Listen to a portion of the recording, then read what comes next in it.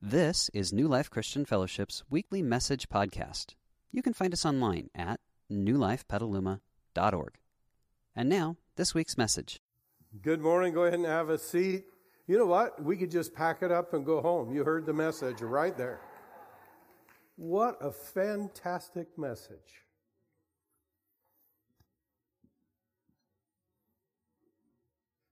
When I think about every time we get together, and the we includes everybody who's here, even if this is your first time, when I think about what happens when we get together and we open our hearts to God and He comes in,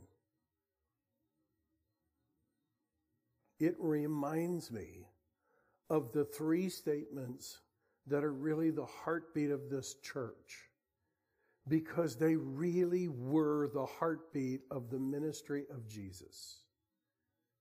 And here they are. Everyone's loved.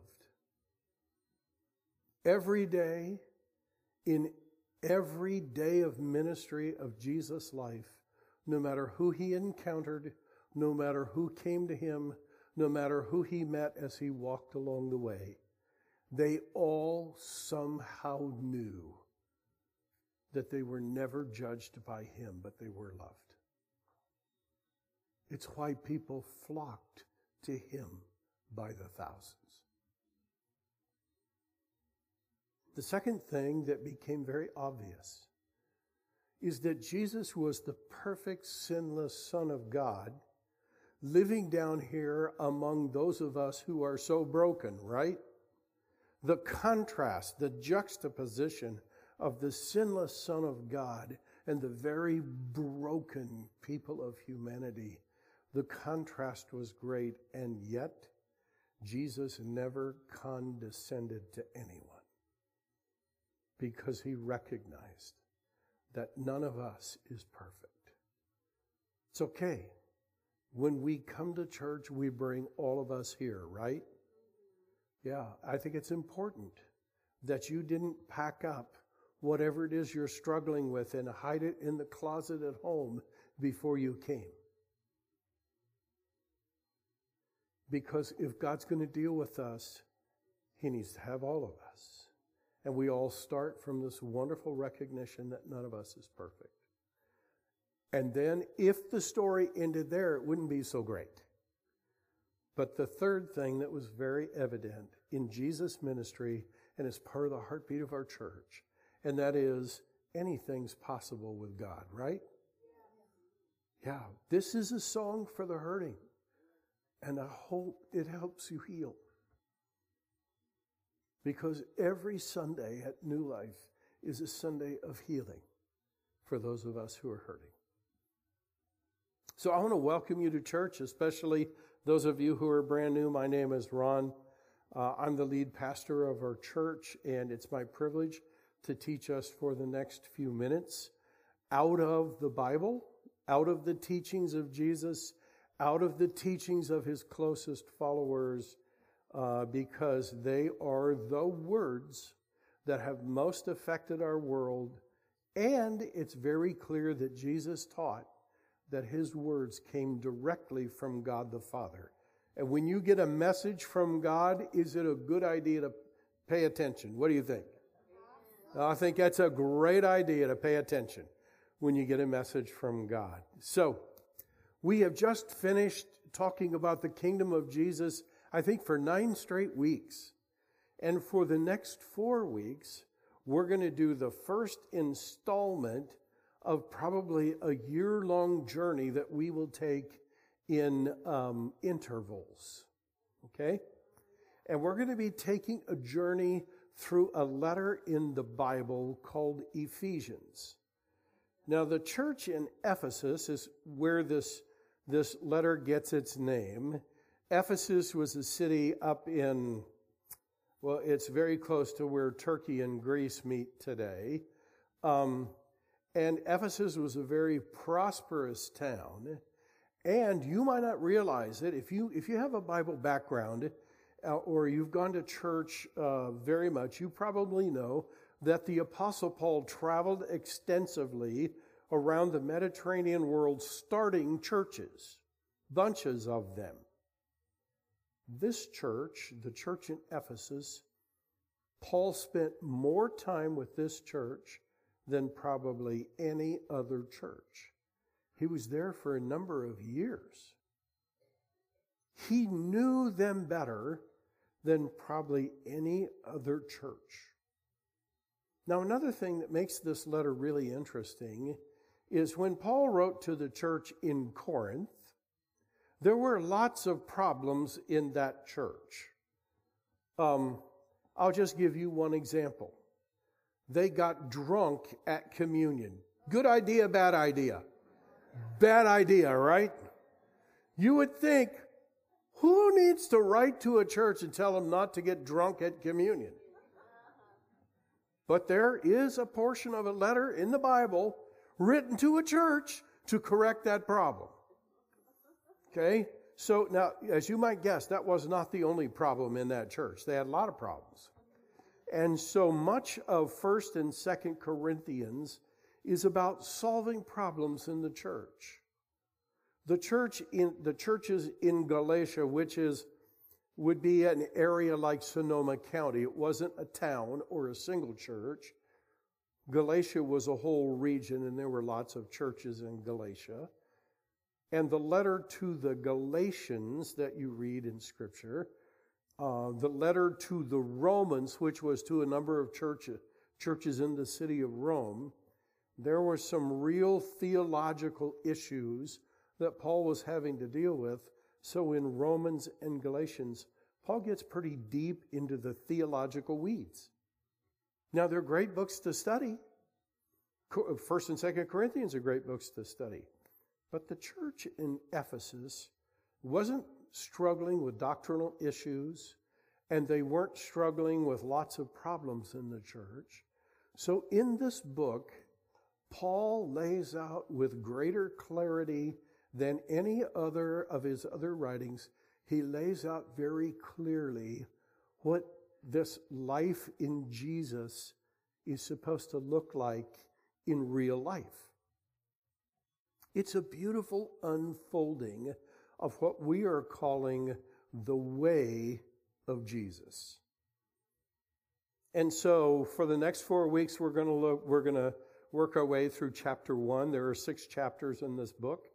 And then we'll have a teaching series that's really more about things that God wants to accomplish in our church, called Thrive. And that'll be a great teaching series. And then we'll come back to the book of Ephesians for a standalone teaching on Thanksgiving weekend. And then we'll do a whole Christmas series. And then we're going to launch a whole new ministry in our church called Impact in January. And then February, we'll come back to the book of Ephesians. So we're going to be working our way through this book over the next year to a year and a half. And it's going to be called The Way of Jesus every time. And as we look at this, we are going to learn better how to follow Jesus and what that looks like in our lives, or is supposed to look like in our lives. So why are we calling it the way of Jesus? Well, we aren't the first ones to call it that. Take a look at the screen.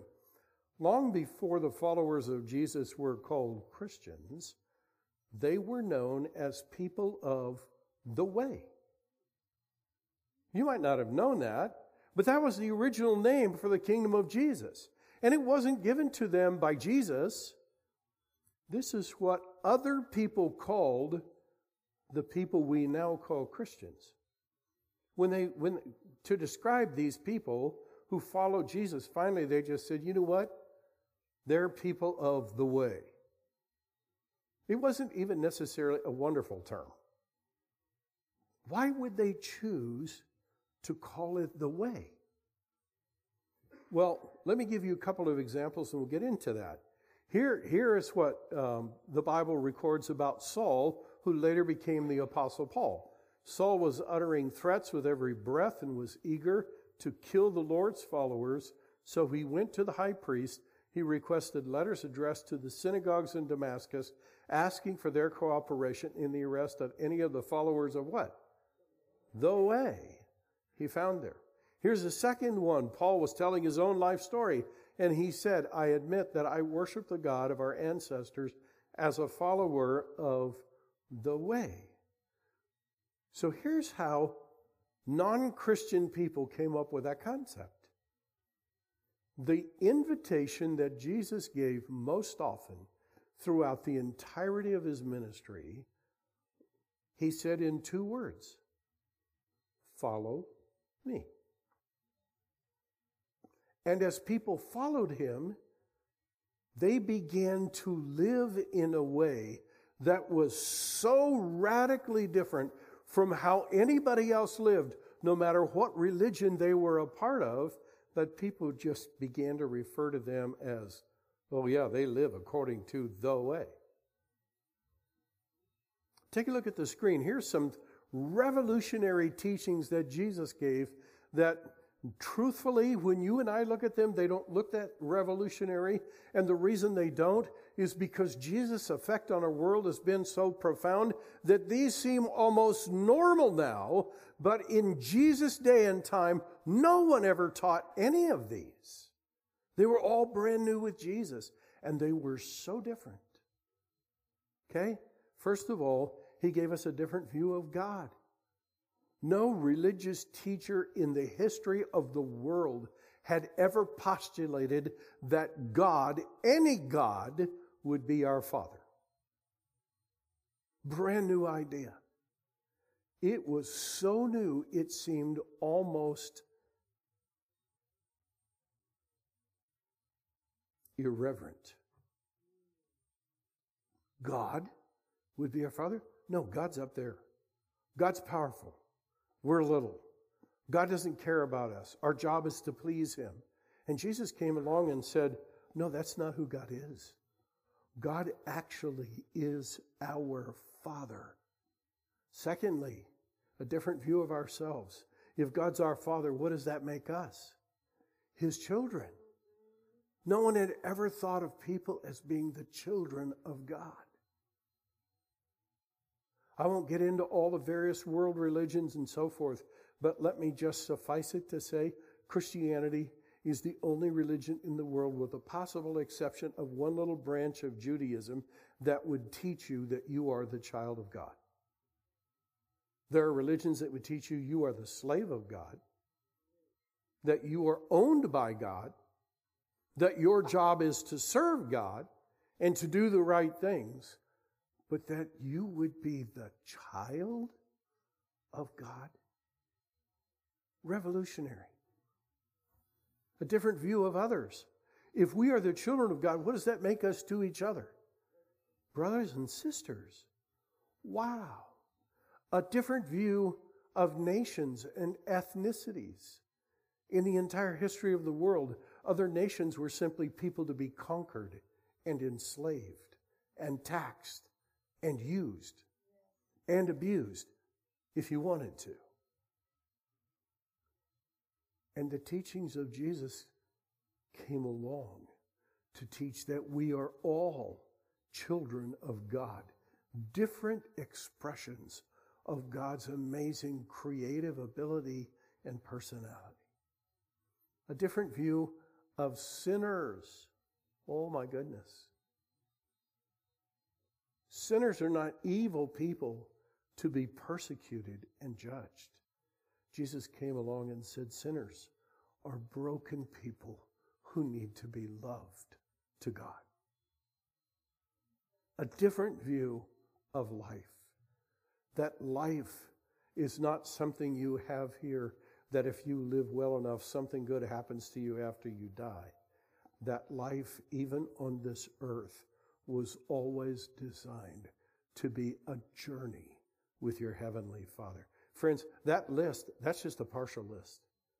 The teachings of Jesus were so revolutionary that people just said, oh, they're members of the way.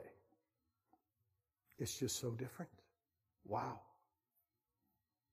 Paul writes about this, and he admits it right up front. Take a look at what he wrote. We do not think of anyone as the world does.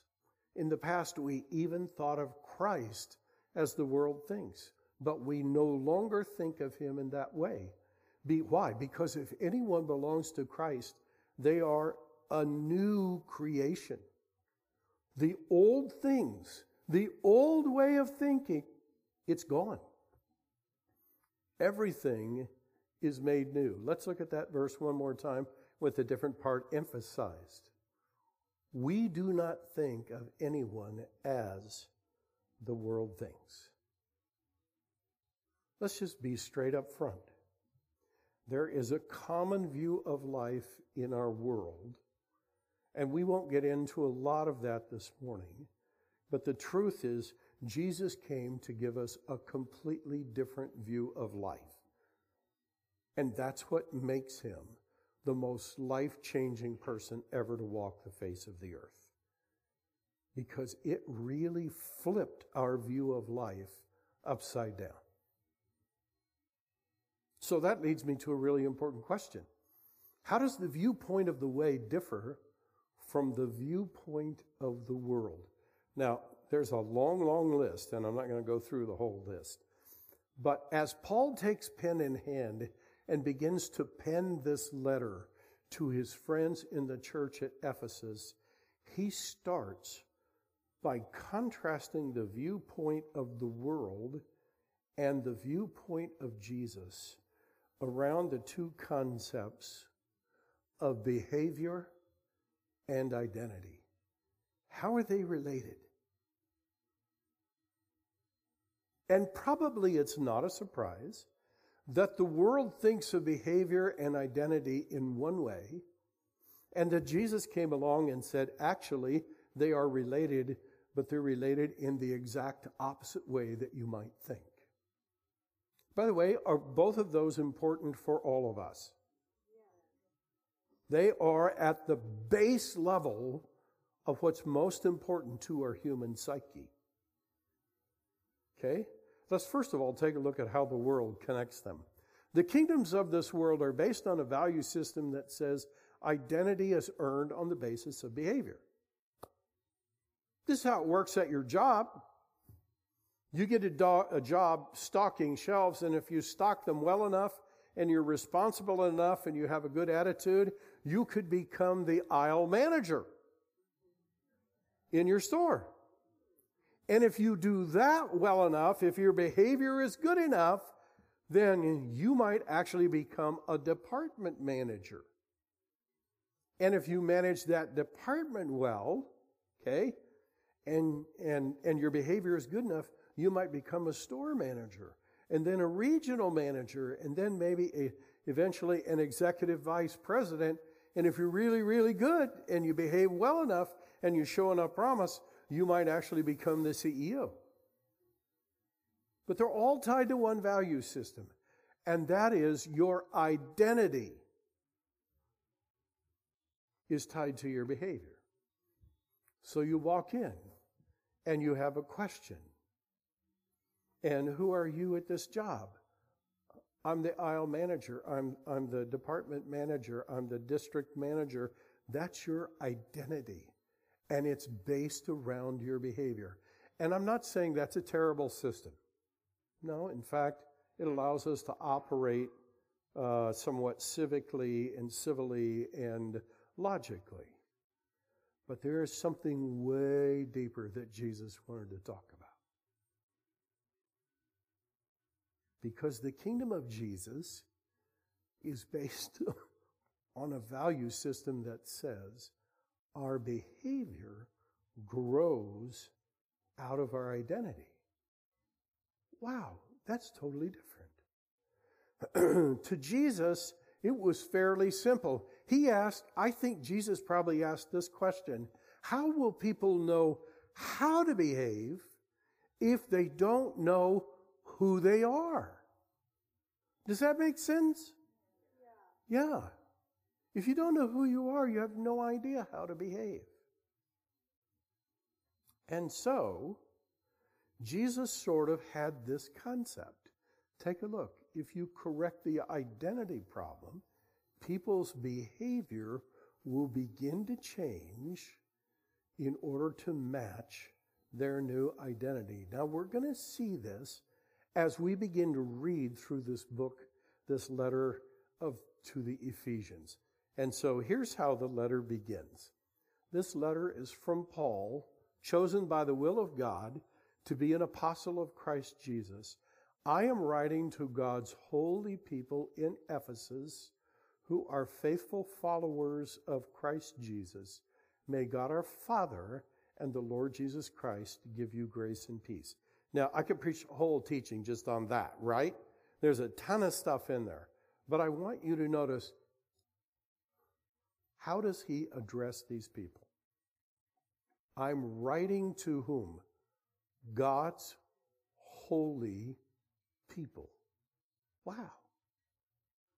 That's their identity. That's who they are. We'll see in a minute how they got there. And he said, you are faithful followers of Christ Jesus. He goes on to say, all praise to God, the Father of our Lord Jesus Christ, who has blessed us with every spiritual blessing in the heavenly realms because we are united with Christ. Isn't that beautiful? Yeah, that's who we are.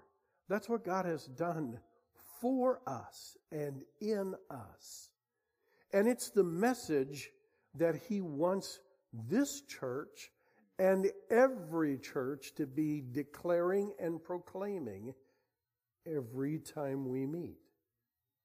That we have been blessed by our Heavenly Father with unbelievable blessings in the heavenly realms. I'm not going to twist that to say, if you follow Jesus, he'll make you wealthy here. I know there are plenty of places that will teach you that, but I don't think that's good theology. That's not what Paul is saying here. He goes on to say, even before he made the world, God loved us. Can we just stop there?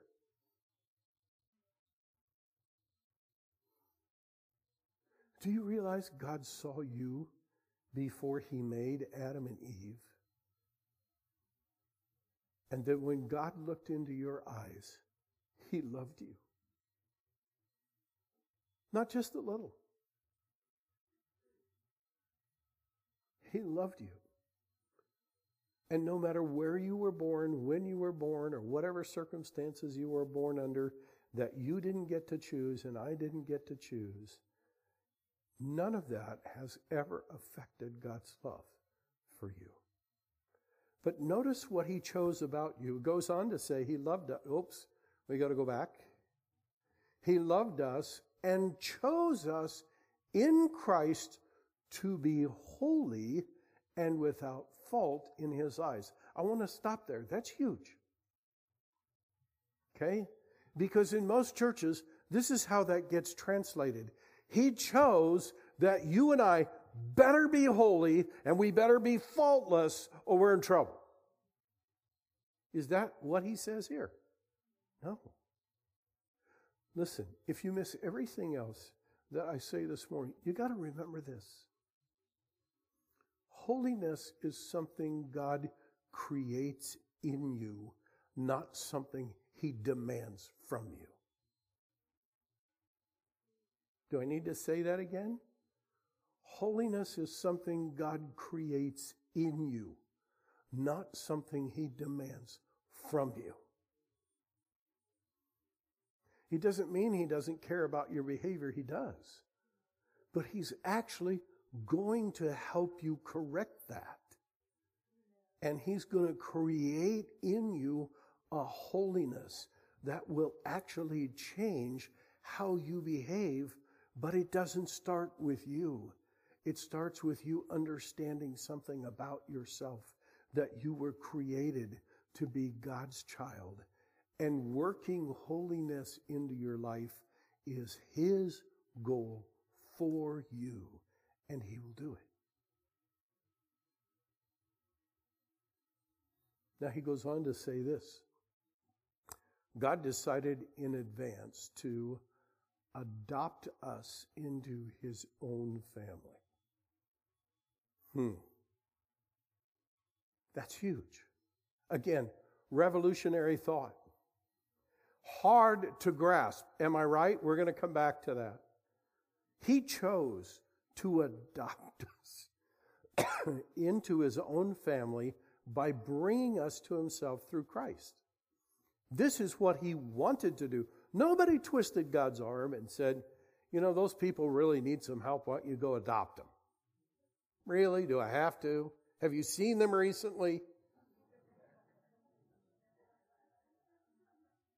No, it's not that. God wanted to adopt us. Have you ever wanted to adopt a child? Even if you never did, have you ever looked at a child that looked so lost and so lonely and so alone that you looked at that child and you thought, man, I don't know how I'd do it, but man, I would take them into my home. Yeah, I've thought that many times. Well, God has the ability to adopt us all. Isn't that great? Every single one of us. Now, I want you to understand this, and that is a change in family brings a change in identity. If somebody adopts me in this culture, you know what I get? I get a new last name. Correct? Yeah. I am officially adopted and in love. That family takes their family name and now puts their family name on me. You talk to anybody who's adopted, that's big. That's huge. Their home is now my home. Their food is now my food. Their sons and their daughters are now my brothers and sisters. Not my stepbrothers, not my foster brothers. They're my real brothers and my real sisters. This whole idea of adopting actually gives us a new identity. And over again, Paul is going to come back to this theme. And it is this theme that you and I have been adopted into the eternally royal family of all heaven and earth. Is that crazy? Friends, that's crazy. That we have been adopted into God's family. So Paul wraps up this section by saying this. So we praise God for the glorious grace he has poured out on us who belong to his dear Son. He is so rich in kindness and grace that he purchased our freedom with the blood of his Son and forgave us our sins. And he has showered us, his kindness on us, along with all wisdom and understanding. And the rest of the book will give us a lot of insight into what that wisdom and understanding is going to look like in real life. These new perspectives we have as we walk through this life hand in hand with our wonderful Father who has adopted us into his family. But now let's get real about this. That's all good. We can all talk about it. We all get it up here, maybe. But truthfully, it is difficult to grasp in any real way that we have been adopted by God. Anybody agree with that? It's hard. Why? I've been adopted by a father I can't see or touch. That's weird. That's hard. Imagine being adopted by an earthly father you couldn't see or touch. Would that be weird? And you would say, I just want to see you. I want to touch you. It's hard. We have a place at his table with our name on it. Did you know that? God has a wonderful table, and you and I eventually are going to eat at that table in heaven. And He has a place at that table with your name on it already. He has an inheritance waiting for us. Waiting for us. I don't know what it is. I know it's going to be good, though. I know it's going to be beyond anything you and I can imagine. And I know that our jaws are going to drop, because when God is your dad and He's the creator of heaven and earth, what He has prepared for you is going to blow your mind. That's just the way it is. Not only that, I now represent Him and my new family wherever I go. Can I be funny about that? Maybe a little funny. Okay? If you're going to honk at people and give them the one finger salute, please keep the fish off your bumper. Does that make sense? Because the truth is, wherever you go, if you are a follower of Jesus, you represent the new family. I want you to think about this for a minute. If somehow any one of us were adopted into the royal family of England, and we got a new last name, right? And we're part of that family now. And everywhere we go, we're either a prince or a princess. And we represent the royal family. Would that be a big deal? Yeah. Yeah. Well, listen, we've been adopted by a family way more important than that one. Yeah. So how do we grasp this? You and I get some help. And this is the real crux of this teaching. I want to point us to a verse in Scripture where God comes along. God knew that it was going to be hard for us to grasp that we had been adopted by Him. So take a look at what Paul writes. He says, you received God's Spirit when? When He adopted you as His own children. And now we call Him Abba, Father.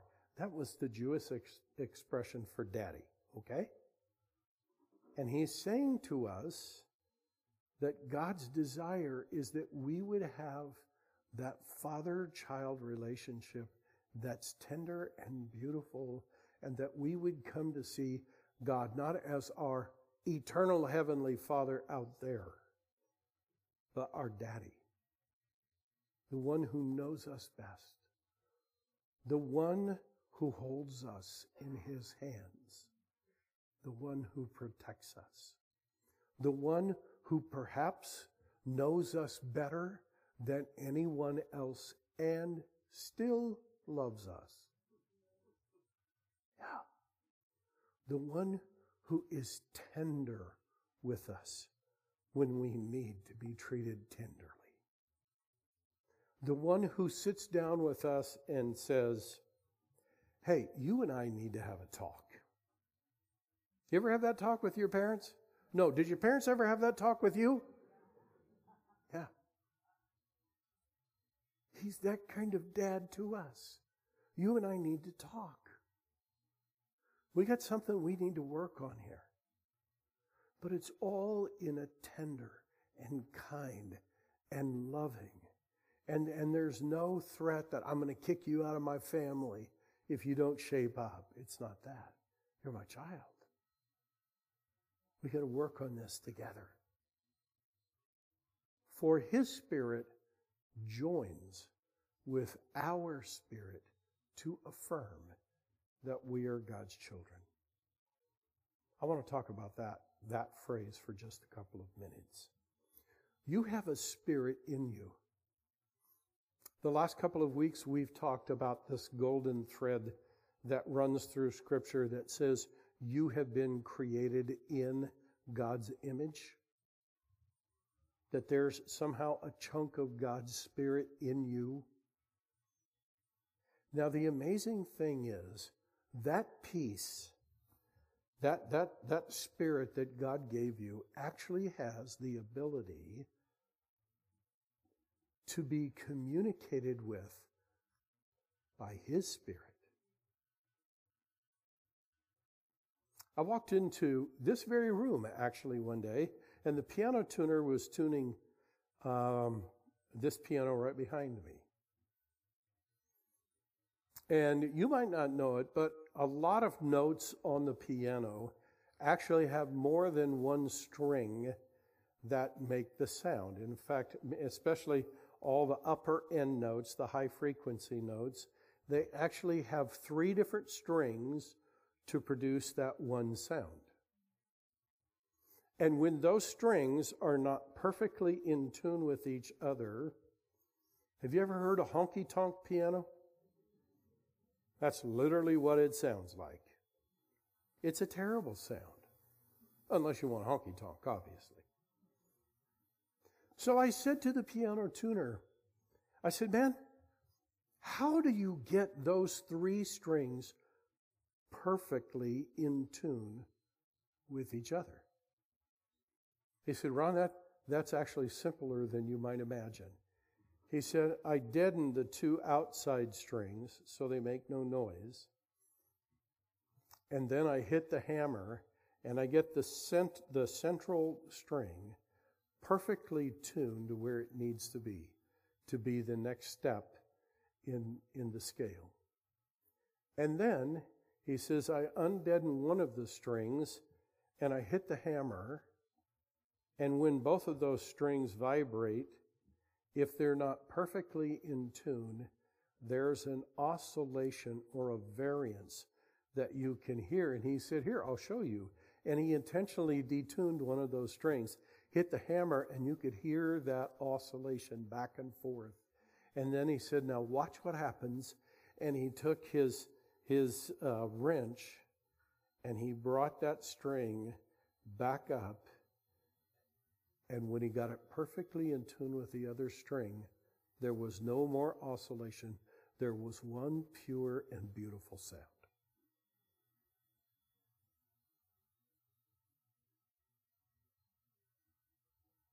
Now, I want you to read this passage. His Spirit testifies, back one, Gus. His Spirit joins with our spirit to affirm that we are God's children. God puts His Spirit in you, and then His own personal Spirit comes and works on us until our spirit is perfectly in tune with His Spirit. And what's the message it gives? When that happens, it teaches us that we are God's children. Now, you have that Spirit in you all the time. The first Sunday you came to this church, you had a question. Is this a healthy place? And your spirit was on guard. Okay? And God's Spirit was actually speaking to your spirit. And the fact that you came back or continue to come back, you realize somewhere in there, God's Spirit is testifying with your spirit that this is a healthy place. And you became comfortable because you actually got a message from God's Spirit in yours. Here's what I want us to do this week. I want us to sit with one thought. I have been adopted by God. And just to be upfront, I know that's hard to grasp. Say that to God. God, I know. That's hard for me to keep in perspective all the time. And I fall out of tune with that reality. And I forget it. But I want to live every day in the context of that reality. So God, would you help me today? Would you help your Spirit to teach my spirit that I am your kid? Got it? That's big. You know why? Because when we get that, God begins to produce in us what I call royal behavior. And you know what royal behavior looks like? Well, fortunately, God tells us. Take a look. Paul wrote this. He says, when the Holy Spirit controls our lives, He will produce this kind of fruit in us. Whoa. It doesn't say when the Holy Spirit controls our lives, He will make us do these things. Or He will require this of us. No. He will produce this in us. And look at this royal behavior. Love, joy, peace, patience, kindness, goodness, faithfulness, gentleness, and self-control. Would that be okay behavior for you? Would you settle for that? Of course. That's like the best of life. And when the Holy Spirit comes into our lives and begins to message this to us, He begins to change us. A good friend of mine this week said to me, he said, Ron, if you had told me a year ago that I'd be going to a community group and it would be one of my favorite times in the entire week, perhaps rivaled only by Sunday morning, I would have looked at you and said, man, you are flipping crazy. And yet, I can't wait for my community group every week. His wife said to me, she said, Ron, do you realize that his life is changing radically? And he is a different guy than he used to be? And you know what she began to talk about? That stuff right there.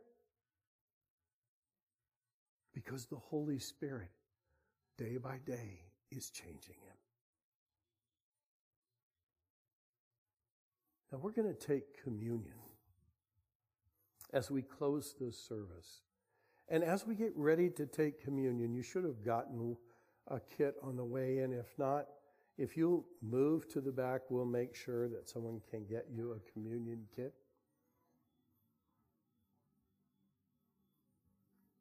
I believe right outside the doors on your left, there is a basket where you can get a kit.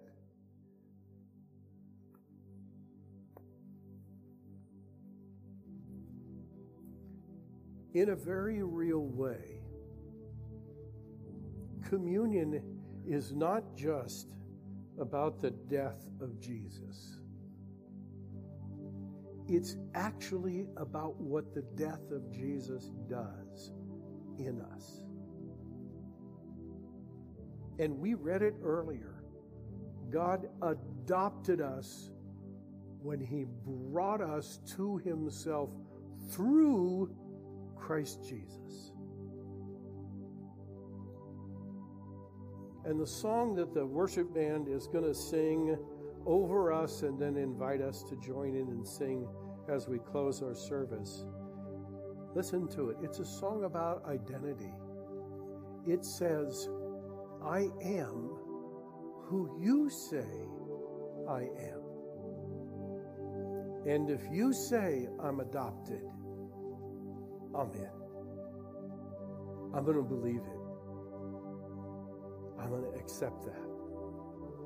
And as we take communion this time, I want us to take it in the context of celebrating our adoption into the family of God through Jesus, as the worship band plays and sings, I am who you say I am. God, as we take communion now, we do so in the context of affirming of having you affirm with our spirit that we are your children.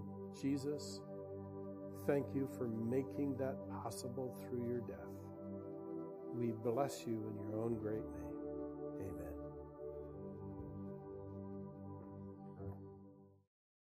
We hope you enjoyed this week's message.